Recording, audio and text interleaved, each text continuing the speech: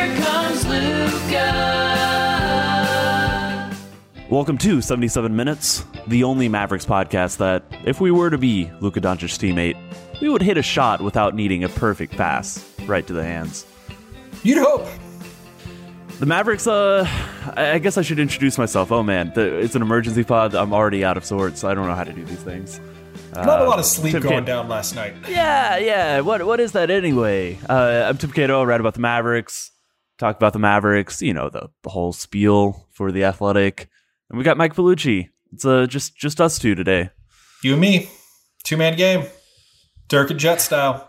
Let's harken back to the last podcast real quick because I said it then, and it bore true. After game one, with a 30-point triple-double, I said there's no point in writing about it. There will be a better Luka game. After game two, where he went for 40 and pushing a 40-point triple-double, I said there will be a better Luka game. Friends, you saw the better Luka game last night. That was, if last year's game winner was the first big Luka moment on the playoff reel that we'll watch someday when he retires, and there's a big documentary about his exploits, last night was number two. That was ridiculous. Well, I mean, you're saying this and you're right, but he also missed 20 shots and was one of 8, I believe, one of 7 in the fourth quarter. It's again, you're right. That was an absurd basketball game. I mean, he was the only reason the Mavericks won. Yes. And only with as large a font as you can put it in. But he could have been better. And that's what's so wild. Yeah. There's that feeling of when the great ones do something, there's that sense of the moment, right? You know, I mean, there's the ineffable aspect of it. He's played better games in this series statistically, games 1 and 2 for sure. But the stakes, what was on the line, the fact that, he looked a hell of a lot better than he did game 4, but he's not healthy. There's no way he's healthy. He goes out there, he's still banged up, he does that. He gets no help. They're starting Boban, right? This is throw everything against the wall and see what sticks. And the only thing that stuck, as imperfect as it was, the only thing that stuck was Luka Doncic is the best player on the floor. That's it. And that was enough. I mean, like you said, there are all kinds of ways in which they are not going to win a game like that again. There are too many ways in which they should have probably lost that game, but the really great ones steal ones for you sometimes. And that's what Luka Doncic did last night. Even not at 100%, even on the road, didn't matter. He got it done. He did something very special, and he got it done. Let's just walk through chronologically, because there was a lot of interesting stuff that happened. What did you make of Boban? Give Rick credit, right? I loved how you put it this morning in this morning's piece. If you haven't read Tim's piece from last night, do it. It's a clinic in writing on a deadline.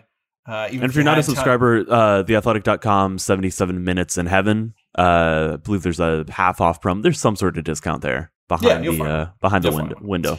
You should read it. You should read Tim all the time. It's hard to do what he did on deadline. It's hard to do what he did even if you have time. But as Tim put it, and it's true, Boban didn't work, but it kind of worked, right? Like, if you look at the raw numbers, Boban's on-court impact wasn't great. There were definitely awkward moments where it was let's try to funnel the ball to Boban, and there were too many defenders around, but he's here and he's big, so let's just give it a shot and see. But the idea, we talk a lot about Kristaps Porzingis and gravity, right? If there is a defense for anything you were watching in this series and Porzingis' off nights, it is the gravity that he plays, right? Rick Carlisle brought it up again last night, that when he is on the floor and he is spacing out, even if he's not hitting the shots, it creates opportunities for other people. He is a perceived threat, so that defenses have to shift to him. And that stuff matters. It doesn't show up on the stat sheet, but it matters. Well, when Boban's on the floor, people think twice about going to the rack. And that's especially true when there was another big out there with him, which Dallas played with 2 bigs on the floor at all times for the first time this whole series. One of the rare times, it's been a while since they even did that often in the regular season. That wasn't a thing that was going on. But, give Rick Carlisle credit. He figured out that this team isn't going to really guard the Clippers top to bottom. The personnel are not there. So what can you do? Well, the Clippers are, I believe, correct me if I'm wrong, Tim, they were the best 3-point shooting team in the league this year. Am I right about that? I'm trying to remember. Yeah, that's correct. It's been a long night. Yeah, fourth best in NBA history. Yeah, so you're talking about an all-time prolific 3-point shooting team. You're talking about multiple guys who get looks, and just the fact that if you can't guard Kawhi Leonard or Paul George, and you can't, either they are going to get those looks or somebody else will. You can't do anything about that. But what you can do, at least to some effect, is they were allowing an absolutely wild amount of shots and success at the rim. I believe the number was 61% of their 2-pointers in the first 4 games of the series. If you put 2 big dudes in the paint and one of them is Boban Marjanovic, chances are either effectively in terms of basketball sense of somebody rotates over and seals off an angle, or just perceptually of that's a large man that I do not want to run at. When he's on the floor with Kristaps Porzingis, though, that's a 7'3" dude and a 7'4" dude. That matters. Will that always show up in the sheet? No. Were there looks that the Clippers should have made anyways last night? Absolutely. They left paint points on the table. Do not mistake that for a second. But the idea of we're going to put more size in the paint and we're going to make this harder for you. And if you want to shoot your threes, and you can only beat us one way as opposed to both ways. I mean, hey, it's an idea. I don't know if it will work for 2 more games if this is what the series goes to, but for one night at least, when you needed this game, hell yeah, it was a good idea. Yeah, I like that you said perceptually, because it's not like the Mavericks had shot blockers on the court. Boban is not a shot blocker. Kristaps Porzingis did not record a shot. The Mavericks had 2 blocked shots the entire game.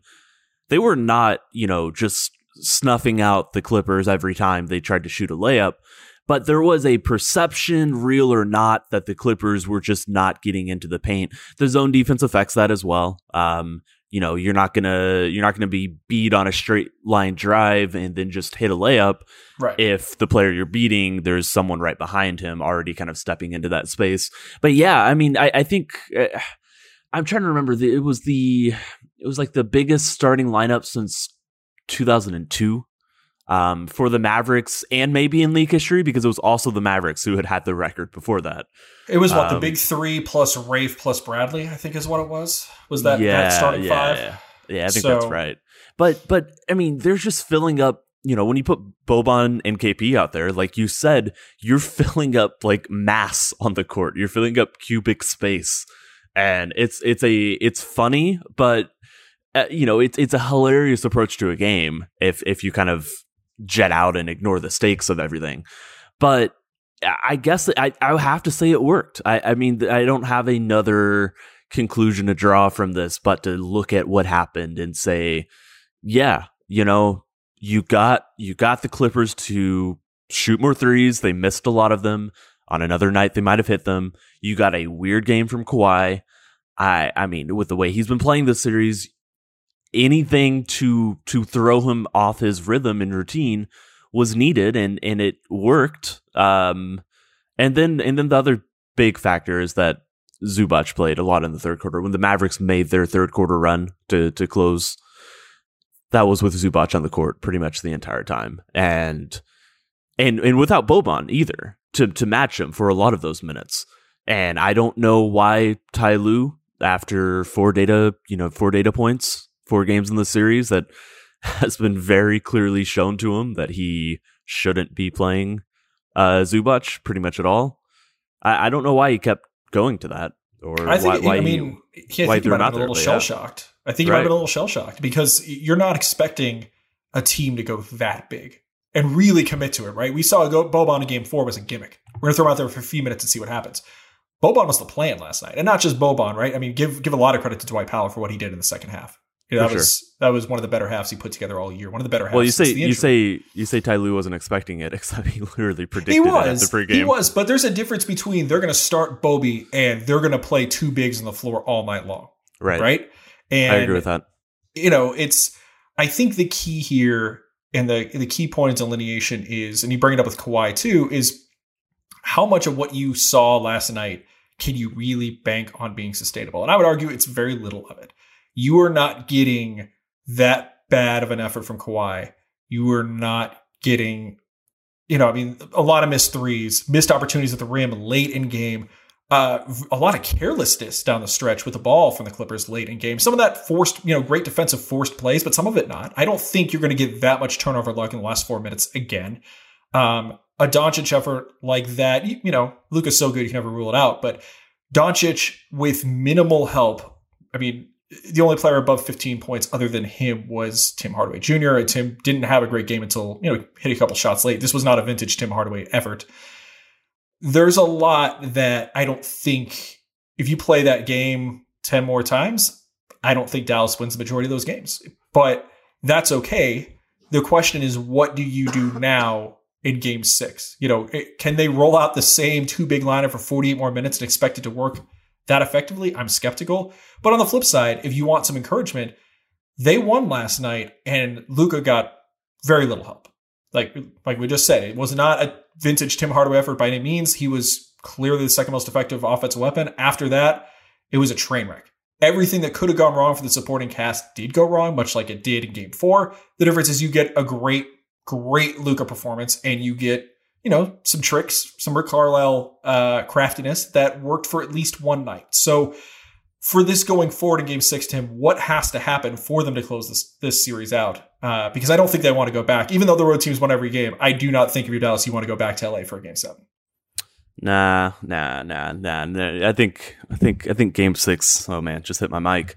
Yeah, I think you want to win game 6.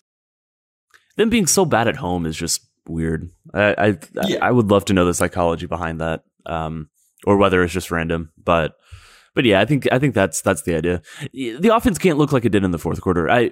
As much as the offense is heliocentric and all these big words we use to basically mean that it's Luka's offense and he's the driving force behind everything. I've never seen the Mavericks look that timid and tepid with the ball, where they had it and just instantly head on a swivel. Where is Luka? It's your take the ball, go do something. It felt like that fourth quarter was wild. It felt like the first LeBron tenure in Cleveland, where it was LeBron and a bunch of role players and just give LeBron the ball and get out of the way. And the thing is, this supporting cast is better than that. This isn't a championship caliber supporting cast, but this is a better group than, oh my God, what are we going to do? Let Luka do a bunch of stuff and maybe we'll hit some corner threes. They need to do more, and they can do more, and they have done more. They've done more in this series than that. Yeah, I don't know how to explain that exactly. I mean, I wrote about the formula of how the Mavericks won games against the Clippers this year, the first two in the regular season. Obviously, we've talked about how, game 5, Wednesday's game, did not follow any formula whatsoever. It barely even followed discernible, trends of basketball. And many times it didn't look like any basketball I've seen. Especially those first 6 minutes were truly, truly wild in terms of just the scampering zone defense with massive players running across the court and the Clippers, trying to adjust. It was weird. Yeah, you need a more sustainable approach for game 6. I don't know exactly how you do it. I was a little, I don't know if I was surprised that they kind of rearranged KP's role in the way that they did, like you talked about, where he was really just a corner 3-point shooter. When I wrote about game 5 and adjustments that I expected the Mavericks to make, I thought they needed to get, something like 20 points out of him, whether, it came from him being a more aggressive cutter or someone who they did try to post up 10 feet from the basket and see if he could be effective and, just hit 4 shots throughout a game, a few threes, some free throws. That adds up to 22 points. And when the method of beating the Clippers really feels like it's going to be outscoring them, that felt like it would be a important, 20 points there. And instead he has 8, right? It's so, yeah, it's hard to, the only thing that matters from the Mavericks perspective is that they won. It doesn't matter that it's not sustainable. They've proven, they've now beat the Clippers 5 times this season. When you include the 2 regular season games, they've lost 3. The idea that the Mavericks can't beat the Clippers again is ludicrous. Of course they can. I mean, it's not going to look like it did in game 5, probably. I'd be very interested to see if Carlisle goes back to Boban. I think he probably would, but I don't know if we're going to get 20 minutes of Boban. But I do think that, Carlisle is convinced that the answer is to go big. It's hard to argue with him. If the Clippers are going to go this small, and if he can do anything to convince Lou to get Zubac back on the court, sure, go right back to that and see what happens.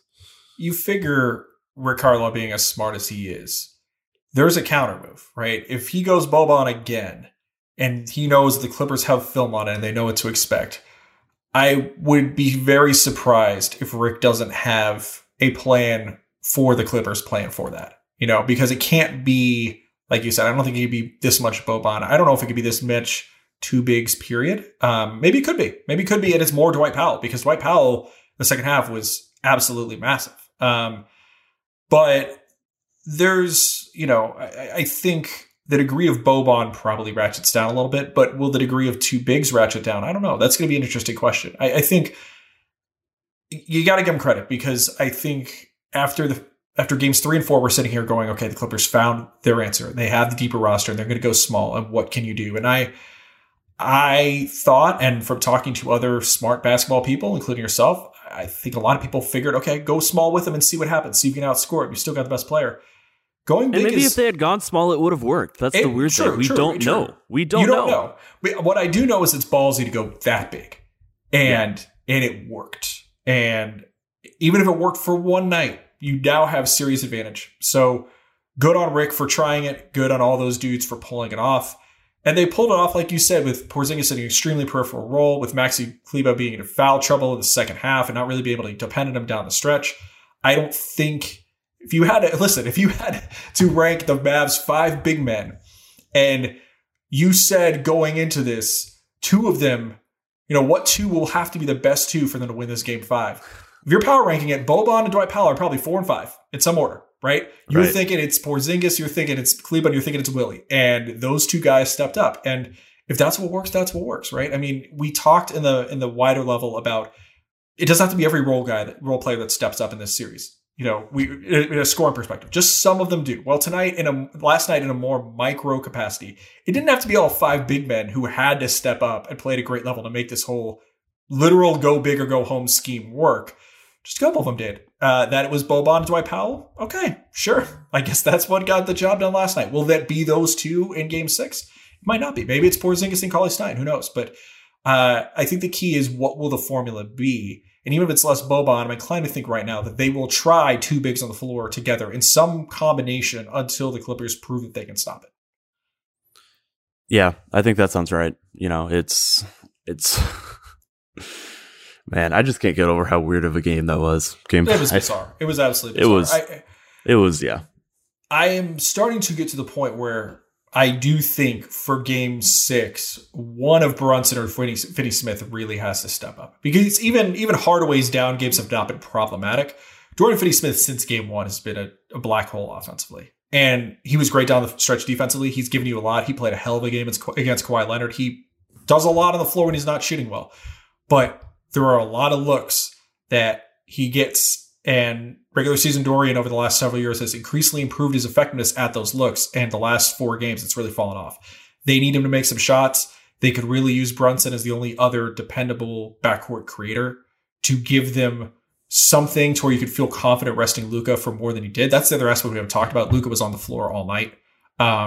He's young enough that, you figure he could do it again if he has to, even if he's not 100%, but you don't want that. He was clearly affected in the fourth quarter. You look at his 1 of 7, 1 of 8 shooting. You have to think that some of that was the fatigue. A lot of the shots were rim outs and stuff, but he wasn't getting to the rim. It was, these turnaround contested mid rangers. And, sure, on another night, maybe he hits 4 of them. But, you have to assume that to some level, the fatigue in that situation did affect him down the stretch. And yeah, you don't want that. I mean, if he's going to play that much, then you got to close it out sooner. You got to build a bigger lead. I don't know what it is, but like Luka's not. If it's a tight game from start to finish in game 6, he's going to play 43 more minutes. He might play 45. But even if you could buy him 3, maybe 4 minutes more on the bench, that can mean a lot. But the only way that can happen is if Brunson steps up. There's nobody else who can shoulder that creative burden. So. I mean, ideally, both of them play well, but if Dorian's hitting shots, then if Luka's playing a huge amount of minutes, Dorian hitting even 2 more threes is going to be a massive, massive upgrade, right? Or the flip side of that is if, he's not hitting shots and Luka needs some more rest, but Jalen can do some more in those non-Luka minutes to affect the game, then you're great offense in other ways. It's about how the game is going. Luka got those 2 minutes at the start of the fourth quarter because they had built the lead in the third. Right. If they hadn't, would he have come out of the? I'm not sure he would have. I'm not sure he would have come out of the game there. But you got him. You stole 2 minutes of rest by closing out the third quarter as well as they did. Yep. And I think that's how Karlov views it. It's not a. He knows when he would like to rest Luka. He knows that he would like to get him 2 breaks throughout a game. He talked a lot about after the game. He talked a lot about the longer media timeouts and how he, was glad that there was a long review. He's meticulously factoring all of the, seconds of rest that Luka's getting, and he's going to try to get him as much as possible. But I think there's a good chance he just stays in the game to start the fourth quarter if it was tied or if the Mavericks were down. But it's that run they went on, and to go on a run like that, you need bench players, not just Luka contributing to the game for sure. Yeah, I shout out our pal Saad Youssef, who put it very perfectly on Twitter when he said that it felt like that. I'm paraphrasing here, but anytime you're about to go on a long vacation and you just do a ton of work to work ahead and get your productivity out of the way, so stuff's getting done while you're out of the office. That's what Luka did. Just stack this massive lead so we can sit on the bench for a few minutes and recuperate. I'd like the person who tweeted the Mavericks roster is like one of those things where it's build a roster and you have this amount of dollars, the kind of the viral Twitter memes. Just spend it on but Luka is $6 players. and you only have 8, and so you got 2 left over, and it's just like, figure it out. Which it's a little unfair to everybody it's a little else. Unfair.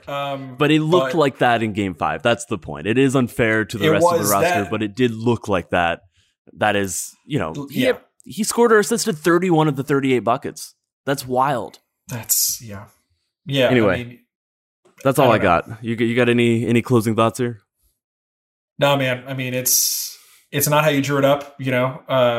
Bad process in a lot of ways, but a great result. You could have a game or two like that in a series. I would think for them to get this last one, the process is to be a little bit better. Yeah, I think that's a good way to sum it up. Also, Rick's enough of a madman that maybe he had this entire game sketched out in a notepad hours before. Entirely possible. Listen, the dude knows what he's doing. The just guy, play by play, he was like, all right, so I think this will happen. Anyway. All right, we're getting it out of here. Thanks, y'all, for listening. We'll be back, probably me and a guest after Friday's Game 6. Win or lose. See y'all then. Don't fight the future. Please be nice to Luka. Future 4-time MVP. Oh my God! Oh! Shut it down! Let's go home! It's a wrap, dude! Man, that is a wrap.